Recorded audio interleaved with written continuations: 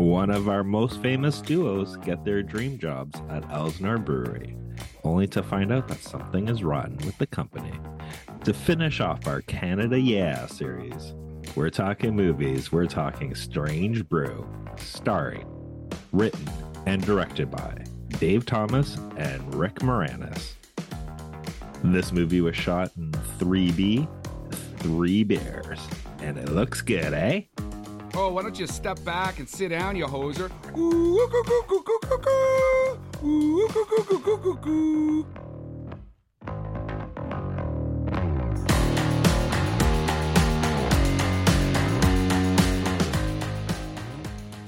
Hey, everybody, and welcome to this week's episode of The Great White North. Or, sorry, should I say, how'd you like that movie, eh? As you can tell, we're going to, actually, unless you don't know, we are talking about the 1983 Canadian classic, like the most Canadian film you could probably have, Strange Brew, from the guys from SCTV. So, Scott Yohoser, take us away. Don't tell me you're going to fucking do that accent the whole movie. I can barely do that accent for like the beginning of the show. It already started to morph into like a Wisconsin accent or something like that instead of a Southern Ontario 80s blue collar worker accent or whatever. So true. Okay, so to start, let's really call a spade. Like, this is a dumb movie, but a spade or a snow shovel. Oh my! Let's call a shovel God. a shovel, eh? You thought it was a dumb movie. Oh wow, okay. Like let's get into the critical. No, but what I mean is like it's similar to like Airplane or Naked Gun, right? Like none of the plot points or the pieces should work. Everything is extremely over exaggerated, but it's funny as hell, right? So I mean, this is what happens when you take a 2-minute sketch and you're like, hey, you want to make a feature film that's 90 minutes? And they're like, all right. And a sketch that's essentially, well, not essentially, is improv. Like SCTV is an improv sketch show. And this specific segment, they basically would sit down and just like bang a bunch out while smoking cigarettes and drinking beer. And then they would just use those bits. So to sit down and write an entire film, again, I think I'm actually shocked that it's as good as it is, you know what I mean? So, well, I do think that's in terms of the talent involved, right? 100%. But continue. So, okay. So, as a new Canadian, you know, I mean, how old were you? You were born here, right? Yes. Yes, but your family. When did your family move here? Like in the 70s or something like that. 79, 80. So, were you aware of like how much awareness do you have of like Bob and Doug McKenzie prior to like doing this show? I watched SCTV. Oh, you did? Like, what the fuck did you think we did? I was immersed in all things Canada. Listen, I mean, for those that don't know, we're in Cambridge, Ontario. A lot of Portuguese people here. Not all of them as well versed in Canadian sketch comedy, Scott. So it's a legitimate question because I mean, my parents' friends, like these were Halloween costumes in the 80s. Like I remember this being part of the like lexicon. Like we were immersed in this on a day-to-day basis when SCTV was running, but specifically this sketch. Like my dad often did the ooh coo coo coo and like your hoser and all that type of stuff. So I was just trying to get a different perspective from you, which you are not able to provide. So let's just get somebody else on here. For me, it would have been like past because it was more like when it was in reruns, right? Oh, like okay. I never watched it originally on CBC because, you know, I was 1 year old. But I think it was once the reruns on Fox City TV started giving, and it was like the mid-afternoon shit. Right, and that's, you know, where I fell in love with John Candy and Rick Moranis and fucking Eugene Levy was that show. I mean, SCTV, like you listed some of them. Joe Flaherty was on there. Rick Moranis, obviously. Harold Ramis, I mean, famous Ghostbusters, like Caddyshack, etc. Was one of the key writers. He's one of the few Americans, actually. And obviously Martin Short as well. SCTV created I don't know. It's like kind of the earliest example of like Canadian comedy. That invasion of Canadian comics into the United States came off of SCTV, which was a division of Second City, obviously Chicago, the sketch comedy troupe, improv troupe that we have here in Toronto, right? So, and then this show was shot in Toronto for a period, and then when it came back in '81, it was shot in Alberta, which is another province here in Canada. So, go ahead. Like SCTV, I'm trying to remember. SCTV spawned SNL, right? Like technically, that was like. I mean, I don't want to like shoot off the cup. Maybe our producer can pull some of that while we're talking because they're kind of at the similar. Because I think Lorne frames. Michaels started with SCTV, right? If I'm not mistaken, because Lorne Michaels is Canadian too. Yeah, he is. I don't know if he might have been doing sketch comedy or writing for sketch comedy. I mean, these shows are kind of roughly in the same period, like 76. I don't know when Saturday Night Live actually started, but it's in that era. And they're very similar, right? Like, you know, one at least has the overarching idea that it's the smallest television station in Canada or in the world or whatever, where Saturday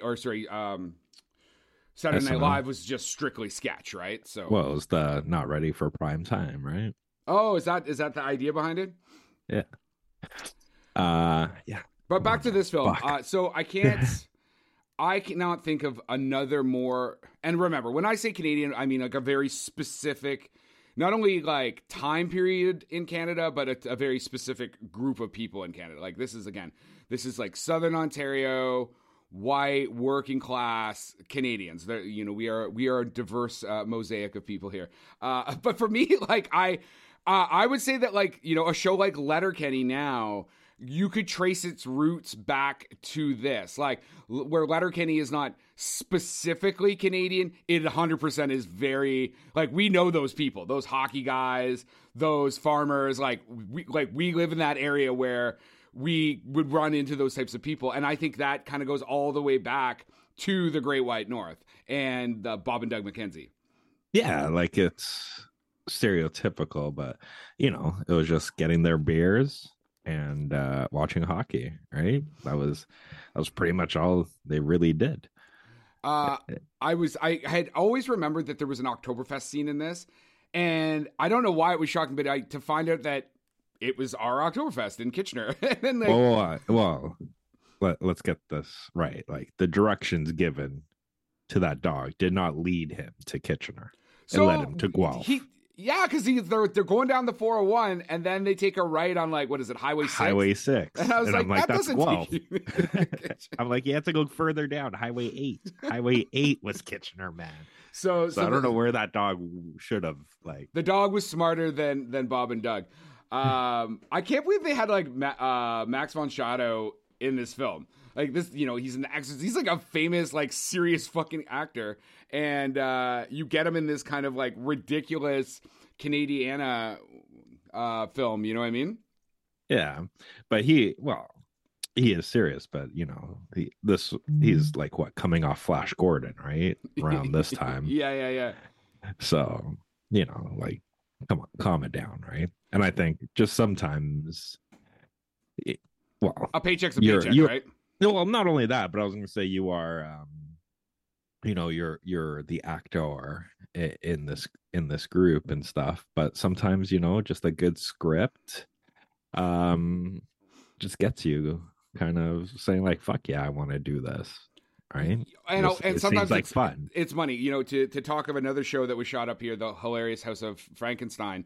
Vincent Price did all his segments for that show within like a couple days because they basically just like were like, we're gonna give you just like a big chunk of money and we're gonna fly you in and we're just gonna go bang bang bang bang bang, fucking shoot your stuff and get out of here. I mean, and he also had a good relationship with like the producers and stuff like that, but essentially it was just money. He was doing other stuff and they would fly him in, I think on the weekends or something like that when he wasn't filming, shoot his segments and give him his cash. And it was like cash or something like that too, like a big folder full of money. So money talks, baby. Yeah, and I'm just looking at Max's IMDb filmography here. Yeah, during this time, I would say this is his genre piece. Like it wasn't really the serious. He came off of Flash Gordon. He did Victory. Then he did Conan the Barbarian. Then he did this, and then he did Never Say Never Again. Victory's a cool film too. I mean, and so is Conan. Yeah, but I'm just saying, like you're like he's a serious actor. I'm like, fair enough. Again, actors got to get paid. Had you seen this film before? Yeah. But I'll be honest. Like, if you put a gun to my head before this, rewatching it for this, I probably couldn't name a scene. Right? I wouldn't do that because we got tough gun laws up here in Canada. So I don't know where I'd even be able to find a gun to put to your head. Not that I do it anyway, but you know what I mean. Yeah. But once I started watching it, then they started like them fucking surviving in the bottom of Lake Ontario by like shoving the beer bottle, drinking like the air out of the beer bottles. I'm like, oh yeah, I fucking remember that. I always thought that both of them got stuck in the cast, like the big beer tank. And then I was like, oh, it's just Rick Moranis' character. Oh, I gotta take a pee. Oh, and then he puts out the fire. Yeah.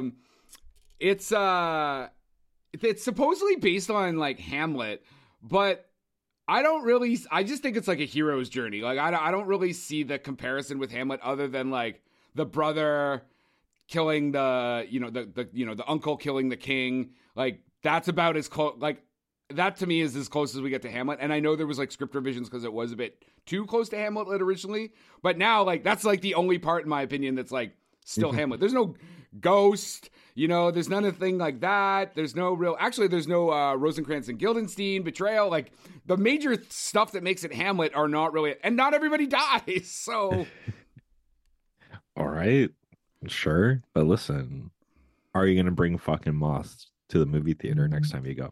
I mean, I remember that being like not a thing, but like that conversation when they were starting to do that. I was like, oh, I forgot about this whole bit at the beginning of the film. You know what I mean? Yeah. What's your do you have a favorite scene out of this? It's so wacky. Yeah, that's the thing, right? Like each one is like you're fucked. Like the what is it? The psychiatric patients, right? Playing hockey. Who like they're gonna take over fucking the world apparently, like with them playing hockey and playing music, right? And I like how their outfits were like stormtrooper-esque. That hockey equipment is awesome. I would love if you're gonna play hockey, that's the type of hockey equipment you want to play in. One of the things I think is hilarious for those of you outside of Ontario, definitely outside of Canada, we have a store called the Beer Store, but which used to be called the Brewers Retail Store, which they wanted to use, but when the Brewers retailer found out that they were basically going to be mocking them, they were like, oh no, we don't want that bad press. So they invented a store called the Beer Store. Well, the Brewers Retail now is called the Beer Store, and I'm like, they've got to have taken it from this because it looks exactly the same. Like not just the structure, but even the way the beer store, the logo and everything. Yeah. You know what I mean? Yeah, I liked, how they bribed the secretary with the fucking chocolate dip donut, right? Like, what about this? And then she's like, "Oh, she's gonna tell more information," kind of thing. So did you make your wife or kids or anything else watch this? No, I just watched it by myself. I just watched it by myself, but I enjoyed it. Like it's like super fun, like, and just silly shit that you can throw on a rainy fucking Sunday day and just fucking laugh, right? Because it's like you the whole time, especially rewatching it, I kept on thinking Rick Moranis's character is the one that's gonna add it's gonna be his love interest, and then it's just the ex-hockey player just out of fucking nowhere. Yeah, right? Swoops in and is just all right, yeah. See you guys later. Yeah. But yeah, and the fact that the dog had the white stripe and shit. That's a Toronto skunk, so it's my jurisdiction. Oh yeah. I mean, these characters have had a pretty good life. Obviously SCTV. Then they did this. There's a cartoon version. There's the 24 24th anniversary. Bob and The Doug's 2-4 anniversary. 2-4 anniversary. So I got to watch a bunch of commercials for Molson that they did. There's a Pizza Hut commercial, and then they even did when the federal government was going to bring in some taxes on beer. They did some radio spots they were hired to do radio spots to be like, hey, don't be taxing our beer. It's already cold enough here. Put a freeze on our tax, eh? Like, I was like they are in. They're Canadiana. Like they like a Mountie, like a Beaver, like poutine, like maple syrup, like that. These guys are part of like what is CanCon. And I think it's funny that so the reason these guys even came about is SCTV in the US was like, I mean, the show was like 22 minutes or something like that. But because you would fill the rest of that section with commercials. Well, Canada had very specific laws about like how much commercial to show you could have.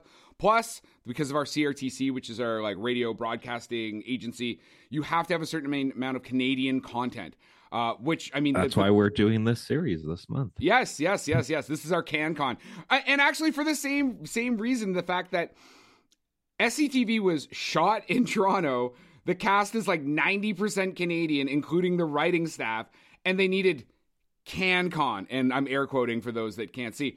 And they're like, this is ridiculous. So these guys basically just pulled this out of their ass as a way to basically like get the CanCon and mock the fucking CBC. Well, it's not the CBC, but like the CRTC for forcing a bunch of Canadians in Canada who are writing a show to make specifically Canadian content. And it became like truly Canadian content, like to the point that like you can identify this as, like I just said, like it's like, in my opinion, it's part of our culture now. And this, yeah, like you said, our show is also a bunch of Canadians in Canada. And here now we've just done a month of 100% maple content. So. Mm-hmm. That's the thing. It transcended what it was, and it is. I think even to today, like it's still like this is a cult film, right? Oh, 100%. Yeah. Like back us growing up, like I remember this movie like had its following in the college crowd, right? Like going to the Blockbusters or whatever and just watching it through there, right? Like when you had kind of nothing to do and you would then go out to the clubs and do your little cuckoo kind of thing. But yeah, like, but I know, like, to me, just the first like 5 minutes of this film just encompasses everything. Like having the real fucking tiger for MGM there, and they're like, oh, I think he's drunk, right? Like, he doesn't want to talk, and then they're just there, and then like we're here, we made a movie, and it's like the fucking like the biggest like fucking like. Oh man, I totally want to watch. Like, I would have loved to have seen like maybe not a whole 90 minutes, but like a 15 or 20-minute version of that dystopian film that they make that you think is the film at the beginning. With him like by the beaches and just grabbing like the toy Statue of Liberty, just taking everything. He's like, I found a mutant. Hey, are you a good mutant? No, he's stealing my time. He's a bad mutant. So this thing had a $4 million budget in 83. So that's like a bazillion dollars nowadays. And it made its money back. Like it did 8.5 million. I'll be honest, normally we're like, okay, so you got, double that for your marketing budget. I cannot imagine a bunch of like a huge marketing budget for this. I think that just what it was coming out of what it was on SCTV, like that was the marketing budget. Hey, we're making a show. You should go watch it. That was the marketing. You know what I mean? So we're making a show or we're making a movie? Yeah, we're making a movie about a show. You know what I mean? Yeah. So like, good for them. Like, you make this ridiculous show. But $4 million, that's a lot of money. Like, $4 million now is not a lot of money for a movie, but like now this film they would make for like $500,000 or something like that, right? True. Like, well, I don't even know how much. Like, to me, like without these guys, you don't have Wayne's World, right? Like, oh, absolutely. And I don't know how much the Wayne's World movies were in terms of their cost, but yeah, like it. But I like, if I had to guess, I would say that $4 million counted towards the marketing as well, because Yeah, I yeah, think yeah, it yeah. was just, but it's surprising that they doubled the money. So technically it was a hit, Yep. but no sequels. No, Nothing. no, no sequels, and I mean, they kind of had like a peak in like the early '80s. They had their album, The Great White North. 90s, they had the beer commercials. They had the commercials. I mean, by that point, they're just kind of like, you know, they're Canadian, just like a Canadian set of characters, right? So, but I mean, there was like Hoser Fest in Toronto, and like the streets are like lined, like they had a big Hoser parade, and people are like dressed like Bob and Doug and stuff like that. Like there was a period, there was like peak Great White North in the early '80s, which would have like corresponded to with like their album release and this film. So I think it's good, man. Like, listen, I mean, they had a second album, didn't do great, and so maybe they realized, fucking, this is done. I mean, then they, definitely Rick Moranis. I mean, Ghostbusters, Spaceballs, Parenthood, Honey, I Shrunk the Kids is the one place that I think everybody would know him from. Our generation, definitely Ghostbusters. And then he did Streets of Fire. Come on. Yeah, most people aren't going to know him from Streets of Fire, though. Fucking, I know him from Streets of Fire. And then Brother Bear, right, as a voice actor and stuff. So he and again, he really stepped away after the death of his wife. He thought he was going to just take a little bit of time off, and he just kind of stayed away to like raise his kids and stuff. And then it's like, yo, the guy got assaulted in New York. What was it, 2 years ago? Like, come on, it's fucking Rick Moranis. Like, there's lots of people in New York you probably want to assault. He's not one of them. No, I didn't even know that. Yeah, it was like 2 years ago or something like that. And they actually found the person that assaulted him, which again, if you hadn't assaulted Rick Moranis, you probably would have gotten away with it. So You probably would have gotten. do you would you recommend this to people? And I would who are those recommend people? this. I think everybody, well, especially Canadians, because get your CanCon. And the way I put it too, like can, like this is like a fucking can thing, right? Like it literally was like, we're going to put this shit together. Then we're going to write it. We're going to star in it. We're going to direct it. Like it's, I think they produced it too, right? Like they pretty much like everything was them. Yeah. I mean, they had like producers on board, but essentially they pitched the show. SCT as a concept got pitched as a show in the early the mid 70s or whatever, and then this obviously came out of it. But yeah, like everybody's Canadian on board for the most part, like I said, except for a few people out of Chicago, like Harold Ramis. Yeah, again, we're talking about the movie, not the fucking show, man. Like, come on. Yeah, but this all comes from this. Yes. Go ahead. But yeah, so see how Canadian we are, where it's like, oh, you're about to talk. No, you go ahead. They don't actually say please and thank you very much. They actually are over top of each other all the time, right? So it's all that beer. It's all drinking all that strong, right? Canadian beer, eh? Yeah, that's because they're brothers, though. Because like us with siblings, it's probably the same thing where you're talking over them, like fuck it, right? Like the whatchamacallit, the prison scene. Because that was just fucking like, yeah, oh fuck, what was his nickname?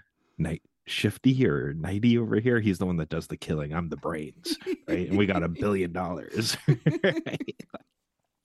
And then they're all like just sitting there like fucking crisscross applesauce, just like all into it. Like, we don't need no fucking lawyers.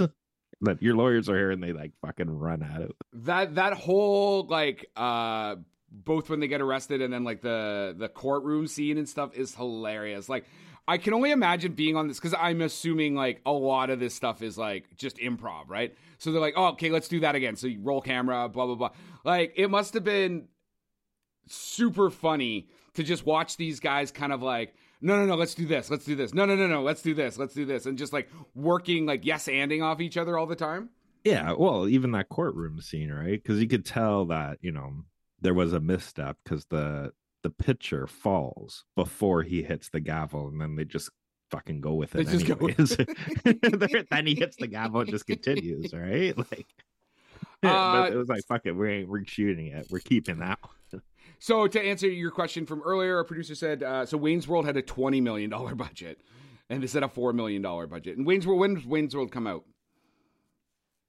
Oh man, like late 90s. Yeah, 90, like I was late gonna say, 90s. I think it's late 90s.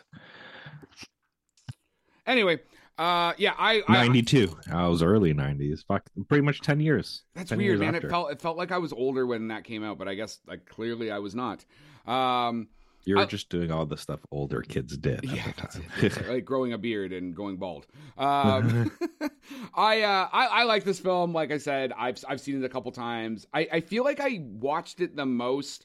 Like you said, like it would be on like reruns on like a Sunday afternoon or something like that, and you'd just be like going through cable, and you're like, oh.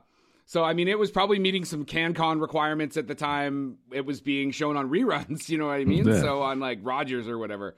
I do recommend watching it. It is definitely a time capsule of a very specific group of people in Canada. Again, it does not encompass everything that it is to be Canadian, but there is definitely a percentage of our population that comes out of these types of characters. I don't. Do you think that we still like if you went to like Oshawa or something like that? Are there still people like this? I don't know. You're putting me on the spot. I'm gonna guess. All right, like I'm gonna guess yes, because like you said, like Leonard Kenny is kind of like this too, right? And I've never Like the been type of to. people that like these guys. I mean, I guess the guys that would be similar to this would be like hardcore Tragically Hip fans. I don't know if they'd be still wearing plaid. Definitely big into hockey. No, they would have been definitely going lumberjack. Yeah, and lumberjack stuff. and they're not even necessarily going to like Leafs games. They're like hardcore into their OHL teams. You know what I mean? You mean like the? Yeah, exactly like that. See, that's why I wore the Kitchener, right? Like, Oh shit, man! Originally, I thought that was like a New York. I was gonna comment on that. I was like, "Oh, are you wearing a New York Rangers fucking jersey?" Because I couldn't see the Kitchener bottom. Rangers, man. That's a cool jersey, man. Thank you. I You didn't said realize that the last time I wore it. when did they change that logo? I always still No, I remember think that this like was the just, hockey like- player. What? No, I think this is just one of their like alternate jerseys, right? It's normally what the patch is on the top. Oh, There. okay. But Anyway, yeah, you got man. anything else you want to say about this film? yeah, like how come like, we've been to a couple Oktoberfests, and I'm surprised like this isn't still like referenced there as part of it. Like, why isn't this like on there?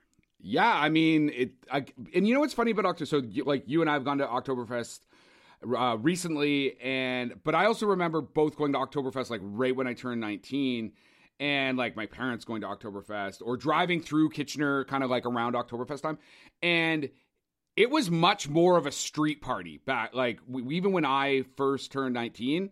Where now it's more kind of confined to, you know, the beer halls and stuff like that. It's much more civilized. Like, I remember going to that beer tent in downtown Kitchener on like fucking King Street. And people were just getting wasted in like it felt like there was no tickets. You just went and bought beer. Like, I don't remember ever buying tickets to go to stuff. It wasn't only until I got older that I would start going to like the German club, like Concordia and stuff like that. Most of the time it was just like getting like wasted at some tent and a bunch of porta potties in downtown Kitchener. So I can understand why they moved it away. But like the scene in Strange Brew with the big tents and stuff like that, there is definitely a period when that is absolutely was how Oktoberfest was. You know what I mean? Mm-hmm. I only went with you, so later on in life, but Yeah, when we went to party. bougie Oktoberfest, Yeah, that's what I'm saying. not right? wasted I Oktoberfest. should have gone when I was younger. You know. should have, because Should've. now you're old and you can't, and that time is gone. Well, I can still go when I'm older, but now it's just, you know. But look, if I would have gone when I was younger, we probably never would have been friends, because he would have been like, why is this fucking immigrant trying to pretend he's German? Right? Immigrant. I've never called you an immigrant. I called you a new Canadian. I love that I keep forgetting. Well, keep that's what I'm forgetting. saying, like, Not only were you you're born here, but your like family has been here forever.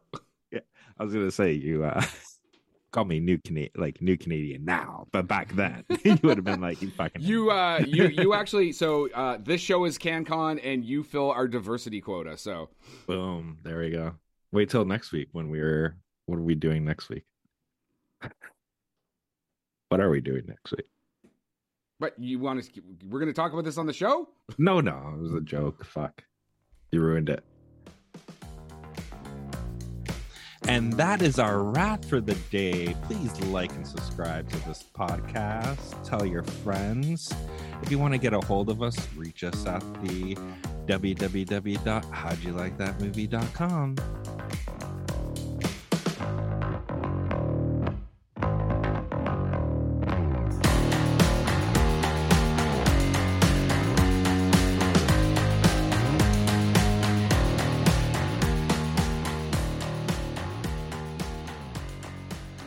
So I remember, I don't know, I must have been 20 or something like that. I was up in like North Bay, and we went to the beer store, and this, like the most Canadian, like basically these guys came out essentially, and the guy's like, first he goes in and he gets his like 2-4 box of blue, and it wasn't Canadian, it was blue, and then got on his fucking old school 10-speed with like the curvy handlebars and like put the fucking 2-4 on the handlebars and like rode away. And I was like, that's awesome. I'm like, that is Northern Ontario right fucking there. Like, you know, kudos for him, you know, being at the forefront, the vanguard of the cycling culture in Northern Ontario.